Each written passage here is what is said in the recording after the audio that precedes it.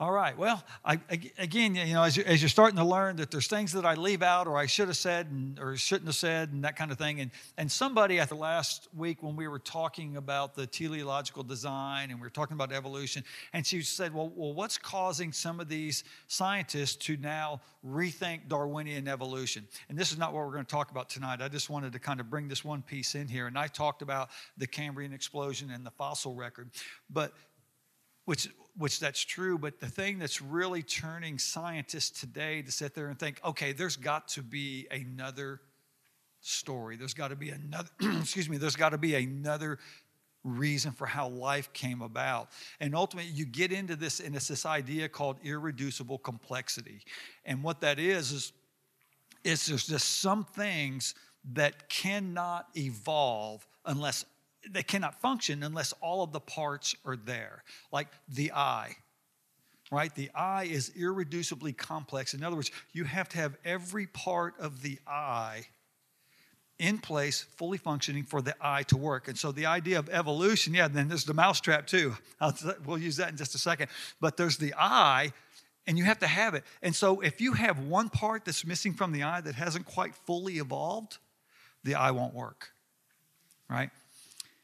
And then he's just held up a mousetrap. A mousetrap is an irreducibly complex idea. All the parts in a mousetrap have to be there for the mousetrap to properly function.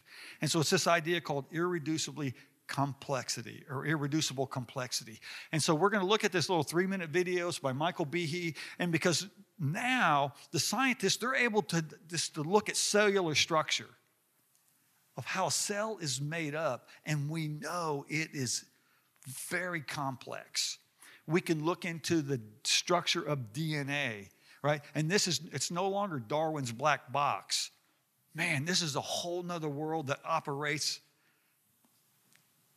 at the microscopic level.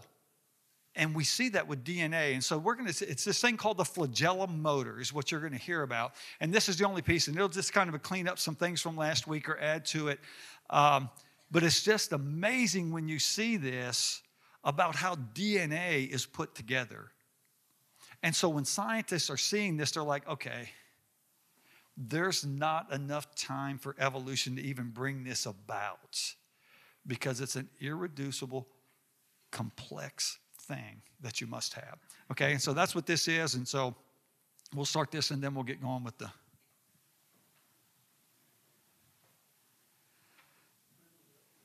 In Darwin's Black Box in 1996, Behe spotlighted and made famous a number of really interesting discoveries that had been occurring in biochemistry and cell biology over the last 2 or 3 decades. And what biologists, molecular biologists, cell biologists, microbiologists have been discovering is that at the level of individual cells, there are little tiny examples of nanotechnology, little tiny machines at work. The flagellar motor is the one that Behe made most famous. It's a rotary engine that powers a whip-like tail, a protein tail that functions like a propeller, and it moves the bacterium through liquid, enabling the bacterium to essentially track down its food supply. And this little machine includes a rotor, a stator, a drive shaft, a U-joint, bushings, bearings, and a whip-like tail that functions like a propeller. And the machine in some bacterial systems turns at 100,000 RPMs in one direction and can reverse direction on a quarter of a turn and turn 100,000 RPM in the other direction. Bacterial flagellum is a true nanomachine, about 40 nanometers in size. It's amazing. I mean, E. coli, Salmonella, which are kind of our model systems for the bacterial flagellum, can propel a cell about 20 lengths per second through a very viscous medium, like water, to these organisms. And you extrapolate that to human scale. 20 body lengths per second, 6-foot person, times 20, 120 feet per second. Mark Spitz or Phelps would be setting records with this type of propulsion. It's hardwired into a signal transduction circuit that allows the bacterium to sense changes in the sugar gradient in the surrounding liquid. This signal transduction system is actually a short-term memory system where the cell is if it's going in the direction of an attractant, a nutrient that it can use to metabolize, it follows that chemical gradient. If it's a repellent, it will sense that and move in the opposite direction. So it's more than just this engine. It's an extraordinary piece of nanotechnology. It's high tech in low life. And so just by spotlighting these extraordinary pieces of nanotechnology inside cells, and the flagellar motor wasn't the only one by any means, Behe, in a sense, opened up a window for people. He opened up the black box of the inner workings of the cell and said, look, this is much more complex than anything than anything that the early evolutionary biologists had envisioned. Darwin knew nothing of this type of nanotechnology in cells, and at the very least, we've got to come up with an explanation for this. So it's that kind of idea that's taking scientists, they're seeing just the complexity of that, and they're like, okay, Darwinian evolution does not answer this. It does not give us the answers that we're after, and so that's what's causing them to turn away from Darwinian evolution. And so I'm not saying that they're turning to deism or theism. They're just saying Darwinian evolution does not answer this type of complexity, and that's what causes them to turn away from Darwinian evolution. So anyway, I just wanted to kind of bring that together and kind of bring some closure on that idea. So up to this point in time, so we've been at this for 4 or 5 weeks now. Also we've been doing is giving evidence for that there's a supernatural being that's all-powerful and all-knowing that has created everything that we see. Everything that's in the universe, this being has created it, right? Because we know it can't come up. It's not always existed, right? The universe, because it's running out of energy, and so we know that at some point in time it had a beginning. We know that it cannot cause itself. It cannot bring itself into existence. And so the third option was that it was caused by another. But who is that another? You know, we haven't delved into that idea yet. Tonight, we're going to start this idea as we go into biblical authority about who is this God who created all things. Is it the God of the Bible? Right? We say yes. That's good. We're going to bring evidence to bear on that will support that idea. And again, because if we can't bring evidence, then we're no different than the Book of Mormon. We're no different than the Quran. We're no different than anything else unless we've got evidence that supports our faith. Because if there's no evidence, then it is a blind faith. God's not called us to a blind faith. Okay, so tonight we're going to look at Biblical Authority Part 1. This will be a 2-parter, and we'll get going. So, right, question authority. Benjamin Franklin said it's the first responsibility of every citizen to question authority, right? He's referring to governmental authority. We should question the governmental authority is what Benjamin Franklin said. But then we get those that say, no, we need to question all authority, right? And that's alive and that's a well today, and it has been for quite some time. We need to question all authority. It's a statement made by those that usually express radical individualism. Radical individualism. To question and reject all authority leads to anarchy, and it makes civil society impossible. You know, once we vanquish the rule of law from our society, anarchy, chaos is what follows. And literally, that's what we've been seeing in the streets for the last several years. It's just anarchy. It goes back, the problem goes back much further than that. Please understand. I mean, if we just look at an event that happens today and says that's the problem, no, that's the effect of a problem. And what we have to do is we have to be able to look beyond the event to see what caused that event. And oftentimes we have to go back 20, 30, 40, 50, 100 years to get to that idea that leads up to that.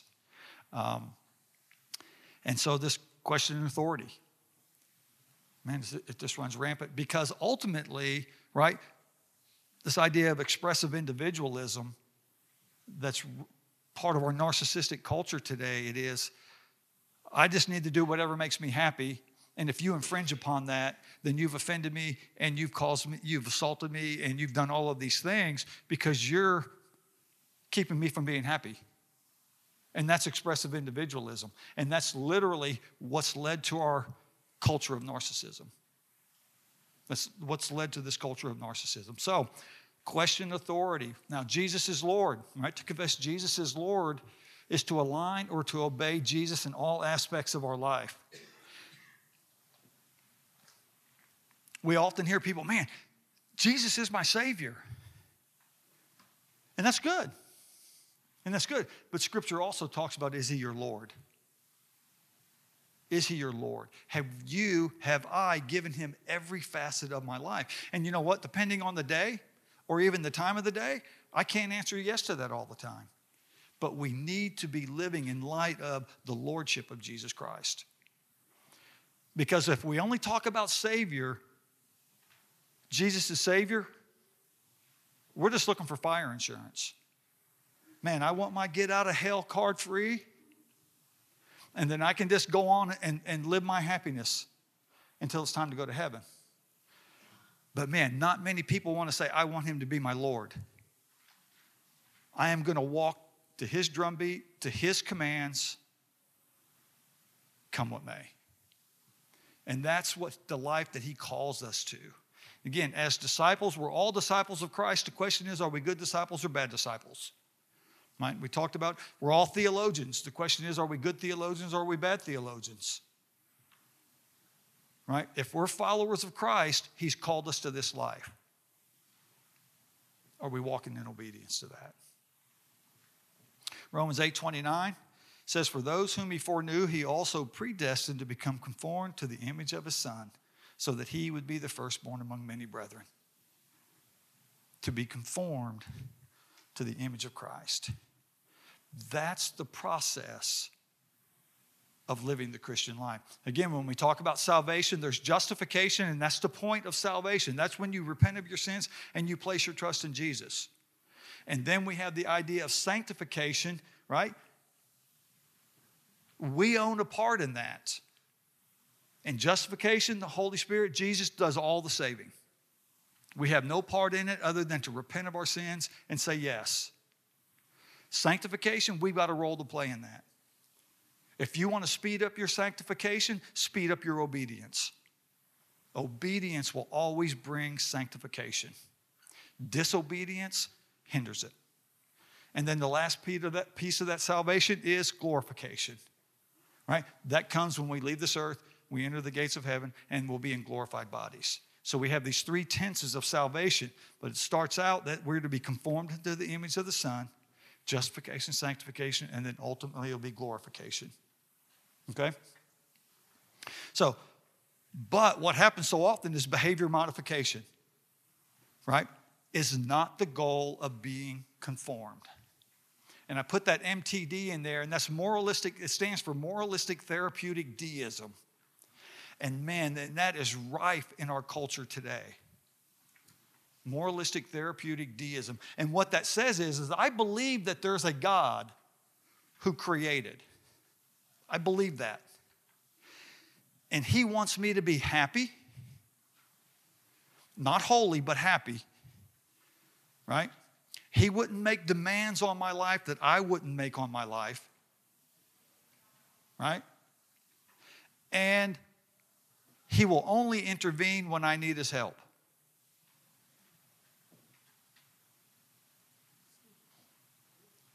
A genie in the bottle. I want happiness. God wants me to be happy. And if I'm not happy, then that's not God's will for my life. And so whatever brings me happiness, I'm good with that. You know, and so you've got singer. Again, you know that I'm not the musical type, but a singer, Adele, I think is her name, right? She's married and she's got 2 kids. And she goes to her husband and says, you know, this marriage thing is just not what I thought it was going to be. I want a divorce. And just like that, left. Because the marriage wasn't what she thought it should be. Moralistic therapeutic deism. Our culture is eaten up with it. Jesus is Lord. Conformity equals transformation.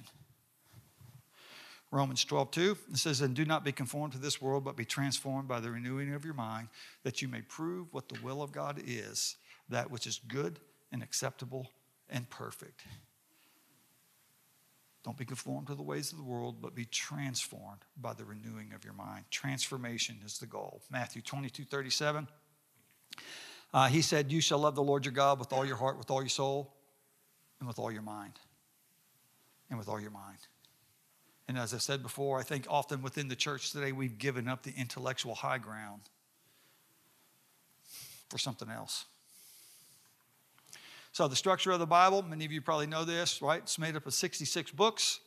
There's 39 in the Old Testament, 27 in the New Testament, 40 different authors over 1,500 years. Man, there is no other religious document, forget religious, any ancient document that's put together like this. One author over one person's lifetime. You get into the Jewish Talmud, and then you get writings from several hundred years from the scholars, but nothing like this. There's no book like the Bible. Never has been and never will be. So, you have the canon of scriptures. It refers to the accepted list of the books in the Bible. One, as your homework assignment, when you get to the end, we'll look at that. You'll go back and watch it, and literally it's going to talk to you about how we got the Bible, which is a whole nother lesson. We're not going to cover it this semester, but go to the video. It will explain a lot of that to you in a very easy format. So the Apocrypha, right? They're books written during the intertestamental period, which that's the 400 years between Malachi and Matthew. Okay, that's that intertestamental period. For Protestants, it's not considered God's word. They're good books, they're historical books, but they're not God's word. Okay? Just real quick, and I'll throw this in here, right? It was during that 400 years, the intertestamental period. It's also called the silent years, right? And it's called the silent years because God was not talking to his people. These books were written in the 400 silent years. Where did they get them from? So that's just one idea. There's other criteria that's in that. We may come back and revisit it if we have time at the end of class. So the Bible's authority. The Bible's claim for authority is found in three areas. One, Jesus asserted his own authority. Matthew 7:28 and 29. Said, when Jesus had finished these words, the crowds were amazed at his teaching, for he was teaching them as one having authority and not as their scribes. And then Mark 2:10 and 12. But so that you may know that the Son of Man has authority on earth to forgive sins, he said to the paralytic, I say to you, get up, pick up your pallet and go home. And he got up and immediately picked up the pallet and went out inside of everyone, so that they were all amazed and were glorifying God, saying, we've never seen anything like this. So that you may know that he has authority to forgive sins. All right? And so often that's what we see when a prophet speaks, thus saith the Lord. They either proceed with a miracle or they follow up with a miracle to show this is God's power, that you would know that this is God's word. And only Jesus never said, thus saith the Lord. Jesus said, I say to you. I say to you. And then he drops the miracle to show that he has that authority. John 8:58 said, Jesus said to them, truly, truly, I say to you, before Abraham was born, I am. And of course, in that context, the Pharisees had asked him, well, who are you? You're not old enough to even know Abraham. And he said, I am before Abraham. And what he was claiming there was he was claiming deity. And we know that because right after that, the Pharisees were going to pick up stones and stone him to death, which was the punishment for blasphemy. And so he's claiming, I am God.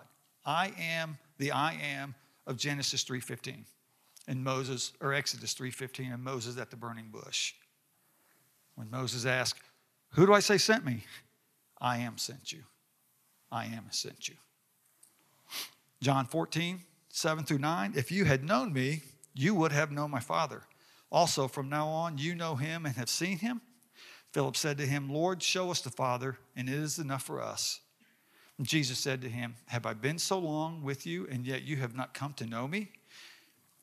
Philip, and he who has seen me has seen the Father. How can you say, show us the Father? And so again, he's talking about his authority that he has. And then John 5:22, for not even the Father judges anyone, but he has given all judgment to the Son. Jesus has that authority. And then the next thing is Jesus trusted the Bible's authority. Jesus trusted the Bible's authority. He considered all Scripture to be authoritative. Luke 24:25, and he said to them, O foolish men and slow of heart, to believe in all that the prophets have spoken. He's referring to the Old Testament. Obviously, because he's talking about the prophets, he's talking about the Old Testament. He says, believe in all of the Old Testament. Believe what the prophets have said. But then in John 14:26, he says, but the Helper, the Holy Spirit, whom the Father will send in my name, he will teach you all things, and he will bring remembrance to all that I said to you. He's talking about the New Testament here. Right? New Testament hadn't even begun to be written yet. It's just being lived. But Jesus is given authority to that through the power of the Holy Spirit that he speaks to the apostles, to the writings. So he gives authority to the Old Testament. He gives authority to the New Testament, which becomes all of Scripture. And then he confers authority on his disciples. Matthew 10:1. Jesus summoned his 12 disciples, and he gave them authority over unclean spirits to cast them out and to heal every kind of disease and every kind of sickness. Should have made that print bigger, I'm sorry. Matthew 11:27. All things have been handed over to me by my Father, and no one knows the Son except the Father, nor does anyone know the Father except the Son, and anyone to whom the Son wills to reveal him. And so again, he's conferring this authority onto the disciples. And then this is the Great Commission, Matthew 28:18-20.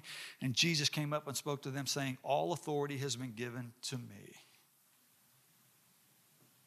In heaven and on earth, go therefore and make disciples of all the nations, baptizing them in the name of the Father and the Son and the Holy Spirit, teaching them to observe all that I commanded you.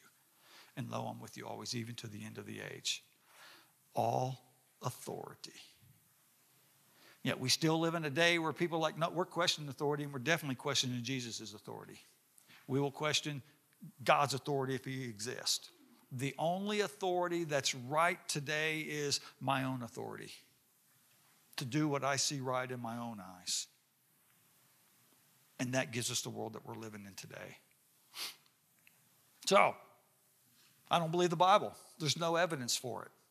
Right? So we've been given evidence for God's existence up to this point in time with the cosmological argument, with the teleological argument, with the moral argument. That's evidence that there is a God and that he exists.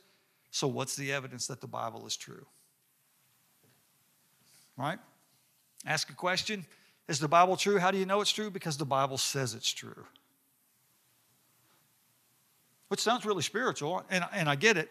I've said it myself at times. The problem is the Mormons say the same thing about the Book of Mormon. The Muslims say the same thing about the Quran. How do you know? Man, Christianity is a historical faith. In other words, we can go back in history and we can find evidence for what the Scriptures say. Is it just myth? If it's myth, there'll be no evidence. If there's evidence, then that's reason that we should believe that it is what it says it is, that Jesus is who he said he is, and he's going to do what he said he's going to do. But it's an evidential faith because it's a historical faith. So absence of evidence is not evidence of absence. Absence of evidence is not evidence of absence. And so if there's no evidence, what does that mean? It's either it's not there to support it, or we just haven't found the evidence yet. It's just like You know, that guy, Stephen Meyer, he's talking about Michael Behe and the flagellum motor, right? When Darwin was writing his theory of descent on Darwinian evolution, they didn't know about cells, and they didn't know. They just called it a black box. And we didn't know what was inside the black box. Now we know what's inside the black box. A flagellum motor and all of these other motors that put together DNA. Darwin didn't know it, and we wouldn't expect Darwin to know it. All right? But we know it today. What will we do with that evidence? So, absence of evidence, right? Atheists will say things like, there is no God because there is no evidence. Which the question becomes, what do you consider evidence? Right? We have to get that figured out first. What do you consider to be evidence? Okay, I think I can provide that. Or if you're looking for 100% knowledge, I can't provide 100% knowledge. So what do we do with that? Do you need 100% knowledge for anything to be true? You don't need 100% because we have 100% knowledge on very little that we have in our life. I had an atheist come into the store one time, and he was just, all right, I'm just searching, I'm looking, he's married, he's got 2 kids. And so I was sharing the gospel. No. He says, I got to have 100% proof. And I said, I don't think you do. And he's like, no, I do. And I says, you look to be pretty successful. How long you been at your job? He said, 5 years. I said, do you know everything about your job that there is to know? He said, no. When are you quitting? When are you quitting? Okay. Looks like you're married? Yep. Kids? Yep. Do you know everything about your wife? And I know the answer to this. Do you know everything about your wife?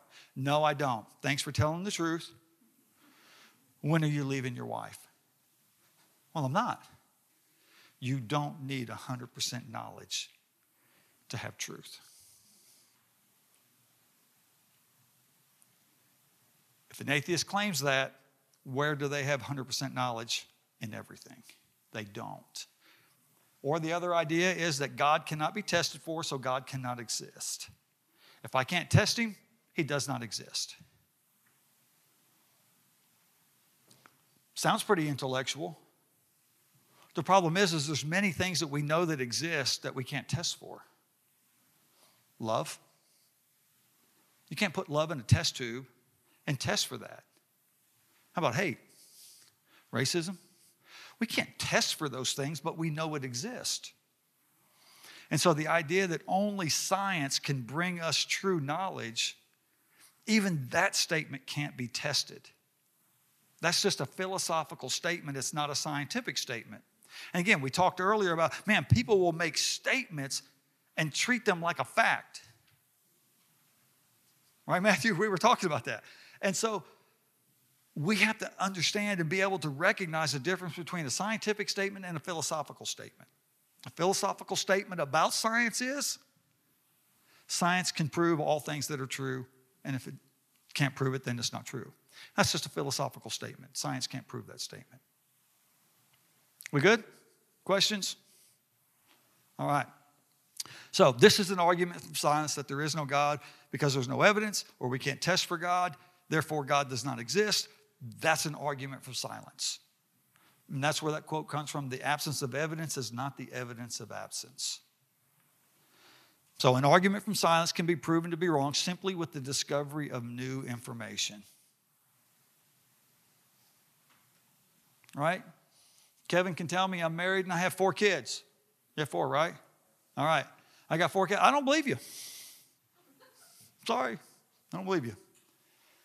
Well, all he has to do is bring his wife Angela in here and his 4 kids, and it's like, okay, well, he brought new evidence to bear on it, and boom, there it is. So we can silence the argument from silence, but just by bringing the evidence to bear on it. Or we have a discovery that brings that about.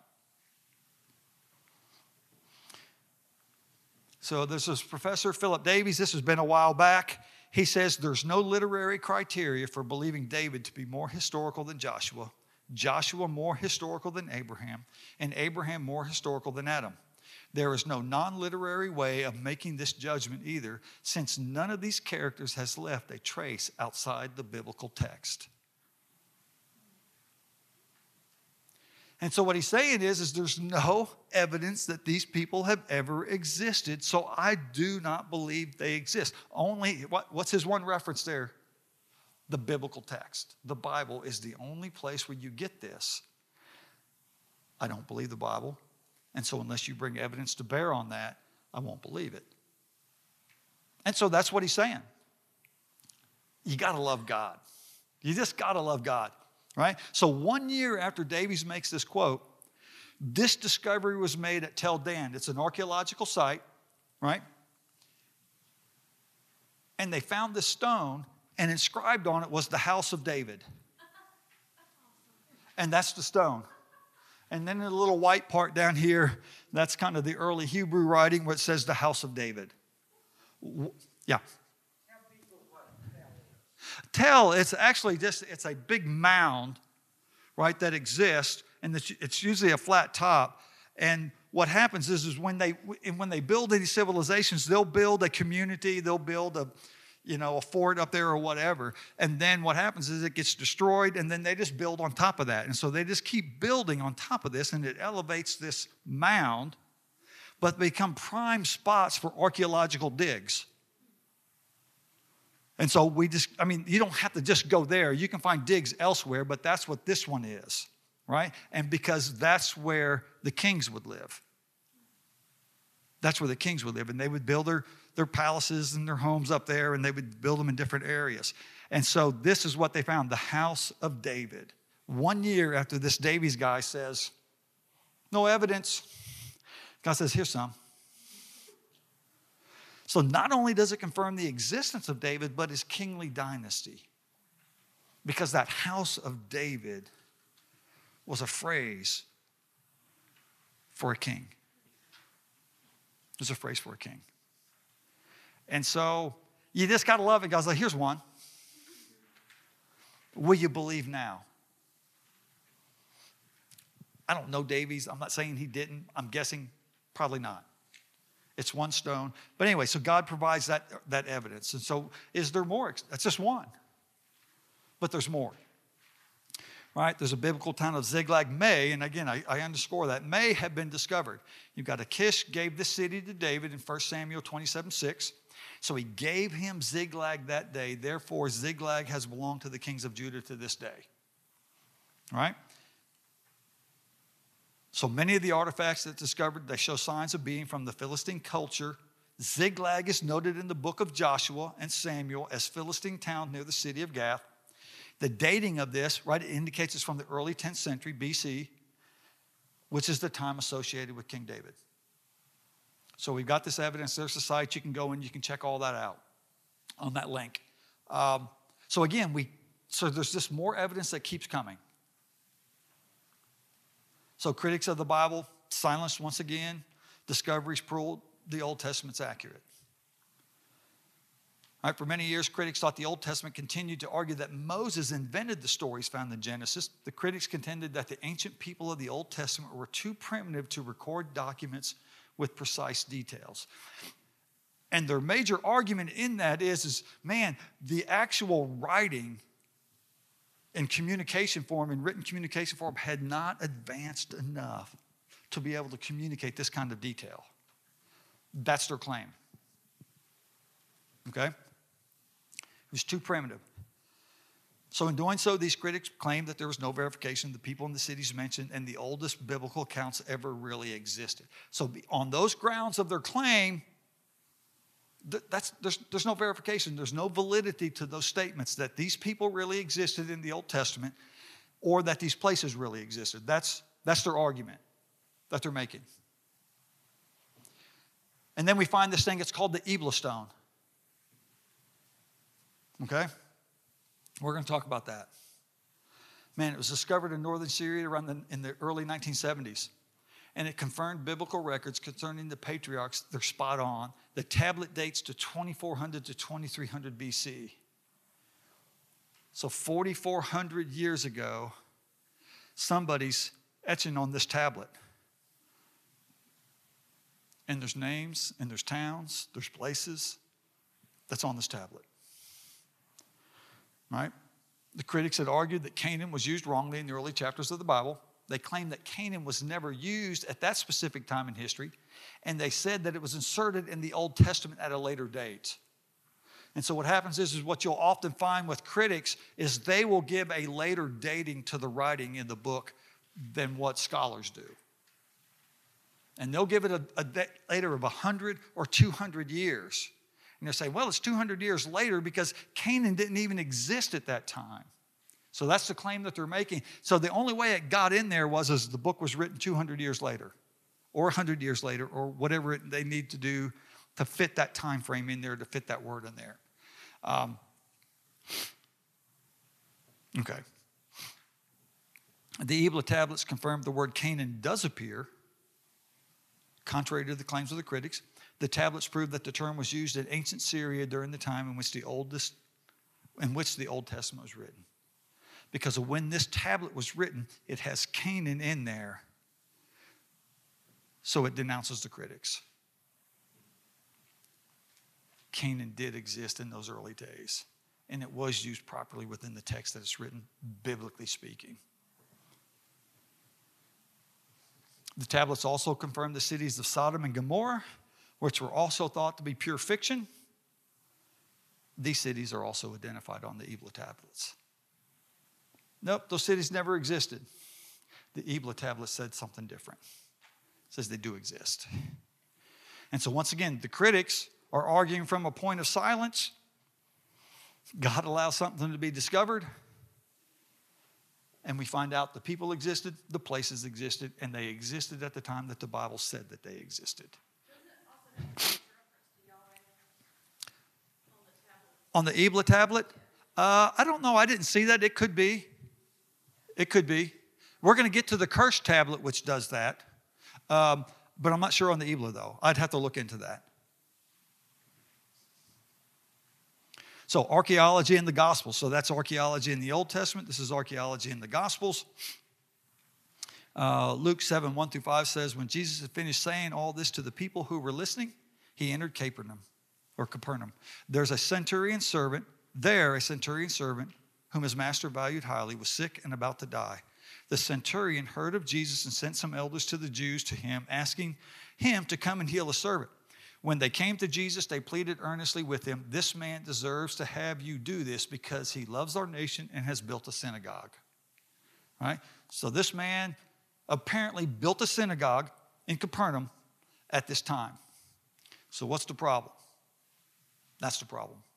Critics say there was no synagogue there at that time. And if there wasn't, then that would be a problem. That would indeed be a problem. So then we've got a historical inaccuracy in the scriptures. Ted Wright, he's an archaeologist. He finds the remains in the first century Jewish synagogue where Jesus spoke and performed a miracle and had been excavated. Yeah. In that synagogue, they found, not even looking, Yeah. Have to do preparatory work. Mm-hmm. They discovered it when they were going to build something. Yeah. Massive, the synagogue. Yep. And so, but they find the synagogue right where the scripture tells us they would find it. And so the critic says it's not. Archaeology says, yes, it is. So you can believe the critic or you can believe the archaeologist and their findings. I'm going to go with the findings, right? The same was said about the pool of Bethesda, that it did not exist. There was no evidence that it existed where the Bible said it did. In the 1950s, they found the pool of Bethesda, right? And the excavation revealed that there were the 5 porticos were there also, just as the Bible says. And again, I've seen so much evidence. I've studied this. And so somebody may bring a problem to me, and I'm like, I don't have an answer, but it doesn't shake my faith. Because I don't know something certainly shouldn't shake my faith. Because if that's the case, I would have no faith because there's much that I don't know. But God keeps showing up. God keeps showing up, and he gives us the evidence, and it's enough evidence that it's reasonable and probable that he exists, his son is Jesus, and he died on the cross for your sins and mine. It's reasonable, it's probable. That's what we have, that's what God gives us. So past critics also claim there was no King Herod as the gospel state. Yet many years later, Herod's existence was confirmed when coins with his name were discovered.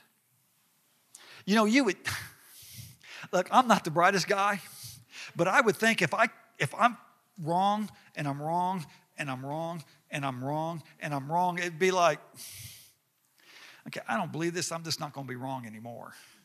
I'm just going to stop. But man, a hard heart won't let you do that. A proud heart won't let you do that. An arrogant heart won't let you do that. And they just keep coming up with claim after claim after claim, reason after reason after reason. And God just keeps giving you enough evidence to say, I've answered that one. I've answered that one. And I've answered that one. And it just makes me think, going back when I first got into apologetics, and man, I'm just asking all of these questions and God's answering them. And he answered so many questions, I quit asking the questions. Because I know in due time, he'll answer it. I don't need to ask anymore. God's shown himself faithful. He's true. I'm going to walk in that light and truth as best as I can. And those are the coins with King Herod. Okay. I saved this one for last. It's called the Curse Tablet. And we'll see some of this in here. It's actually discovered in 2019. So this is probably one of the most recent discoveries that we have right before the pandemic hit. They discovered this curse tablet, and they really didn't get a chance to look at it until, literally this is from this year. And so they made these releases, so this information is that new, right? So, but when we read Deuteronomy 27, and the whole chapter really, but certainly verses 1 through 8, right? God's giving Moses the command that when they go on in, they are to go on this mountain, Mount Ebal, and they're to build an altar there with whitewashed stones and with his commandments written on it. Right? And then you go up there and you're to pronounce, cursed are those, and then there's all of these lists, and there's all of these cursed in Deuteronomy 27.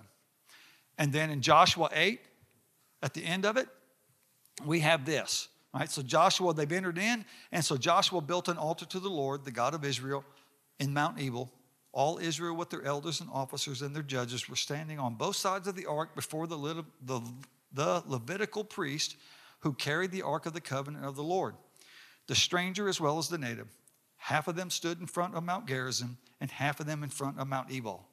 Just as Moses, the servant of the Lord, had given command at first to bless the people of Israel. Then afterward, he read all the words of the law, the blessing, and the curse, according to all that was written in the book of the law. So they go in, right, and there's Mount Ebal here, and Joshua goes up and he builds an altar. And then you go down, and there's this valley, and then over here is Mount Gerizim. There's another altar that's built there. Mount Ebal is called the mountain of curse because that's where the curses are going to be pronounced from. Gerizim would be the mountain of blessing because that's where the blessings were pronounced from. Okay? And so you find that in these passages. And so that sets up the story for the curse tablet.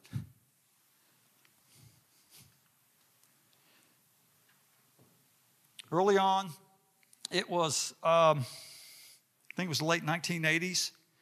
They were up there on Mount Ebal and they were excavating for the altar, Joshua's altar. And they found an altar, but the dating didn't fit. And remember when I said they will just build on top of other things? They excavated further and they found another altar that the time fit this time frame here. And what they do, and again, I'm not an archaeologist and I've never been on a dig, but they're just clearing away all of the stuff because they're looking for the altar. And so you've got all of this waste product that they're just setting off to the side. So they excavated this ground. They found Joshua's altar. Okay? Well, years later, another archaeologist, he gets a permit and he wants to go back, and it's called wet sifting, where they'll go back through all of the waste rock. And man, and they are just sifting that stuff, looking for just small fragments of anything. And what they find is this lead tablet. It's folded in half. That's the picture of it. And it was found on Mount Ebal. They couldn't open it because it was so fragile. But man, because of technology today, they took it up to France and they were able to scan into this document and they could see letters that made up words in this tablet. And the time frame fits the time frame in the scriptures. Carbon dating, they went back, they checked it. Yes, it fits. All of this stuff fits. And so you're like, what did the word say? I don't know if you can see that. It says, cursed, cursed, cursed by the God Yahweh. You will die cursed. Cursed you will surely die. Cursed by Yahweh. Cursed, cursed, cursed. Now again, I'm not the brightest person in the world, but there's a curse involved here. Right? We can see that. And here's the cool thing is, man, Yahweh, the earliest known writing of that name that was available until this tablet, 2019, was 200 years later than this time frame with Joshua. So this moves back the name Yahweh 200 years that it was used, that we have it in writing. And I just get blown away by this stuff. And this is, man, I love God's word, and I fall more in love with his word when I read stuff like this. Because it's like, it don't take much to make me happy. Yeah, Amanda. So you mentioned carbon dating. So where does carbon dating get so off track then when we see carbon dating in sausage and you're like, it's still illegal, Yeah. carbon dating for this and it works. Well, carbon dating is only good out to so far, out to so many years. And I've heard and I've seen some studies and read some things. I mean, they say it's good out to 50,000 years, and then anything beyond that, you're reading assumptions in there. There's presuppositions into your dating at that point in time. And there's other dating that they use now that's not carbon dating.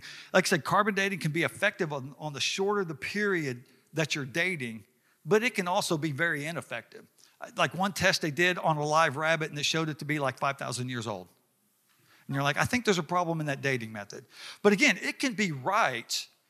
You just have to give multiple tests to it to find out, did we get a good read on that?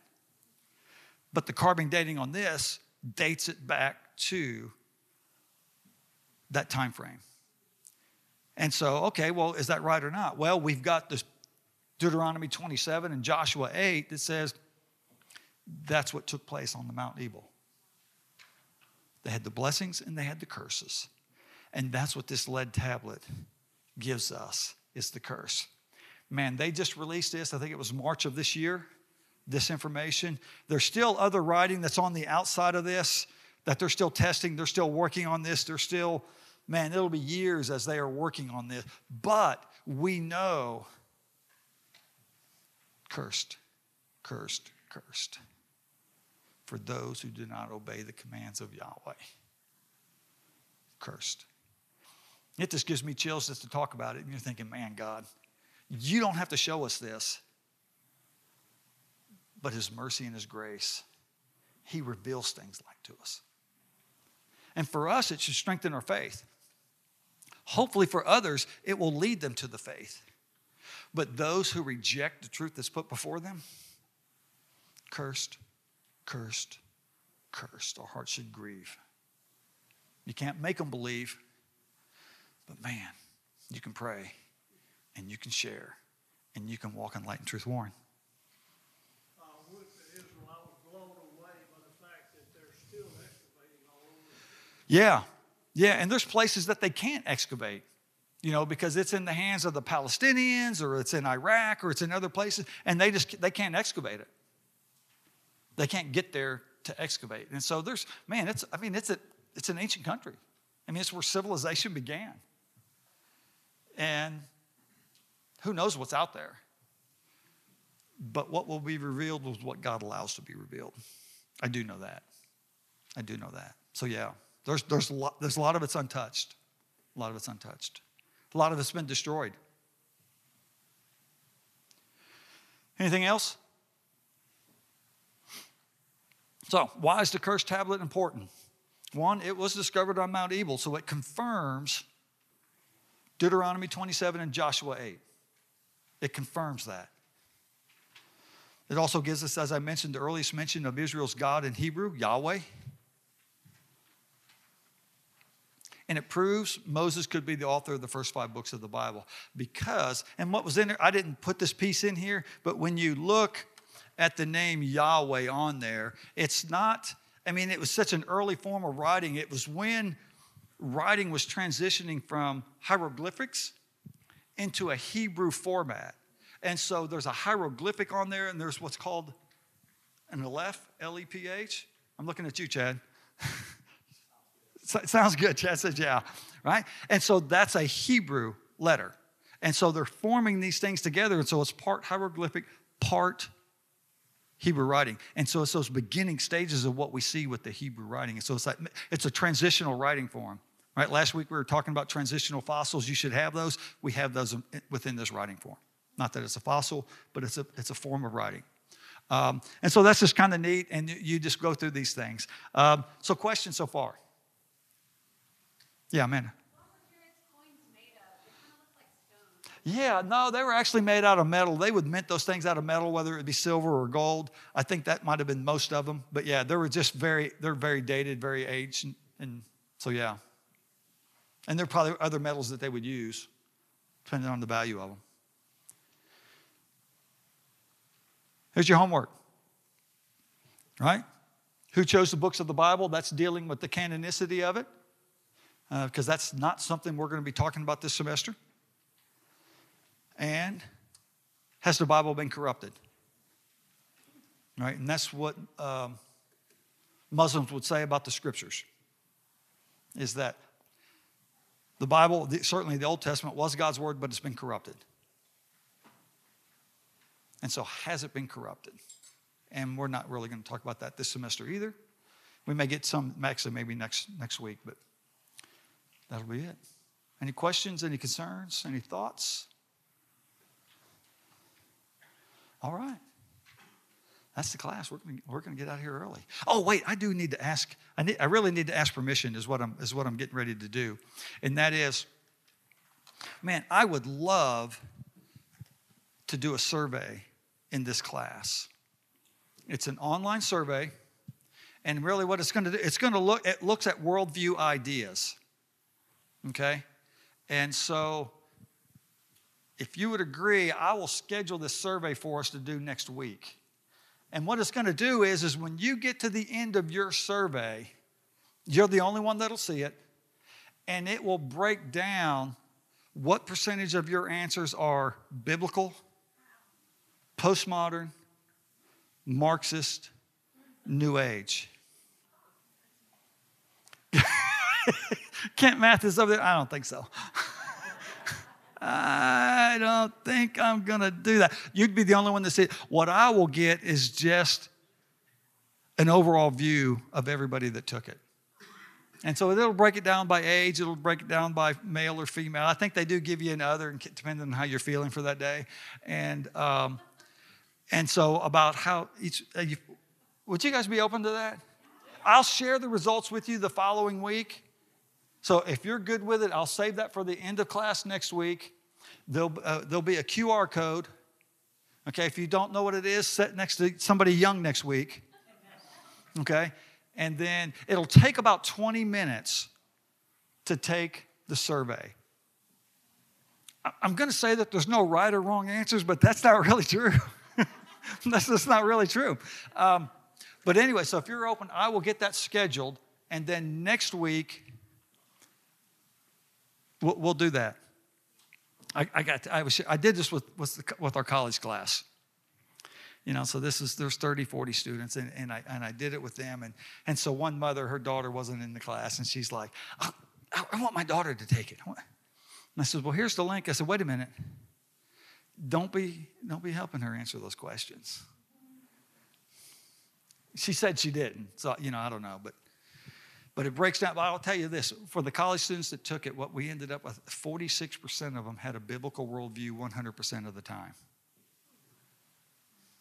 46% had a biblical worldview. So now, is that good or is that bad?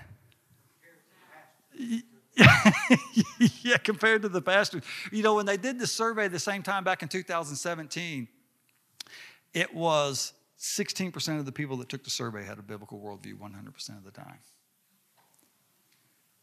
And so our students are like, well, we're 46%. Yeah, that means 54% don't. So anyway, we'll do the survey next week. If you don't want to do it, leave before we take it. All right? Any questions? All right, I'll get the survey set up and we'll do that next week. It'll take about 20 minutes. Thanks and have a great week.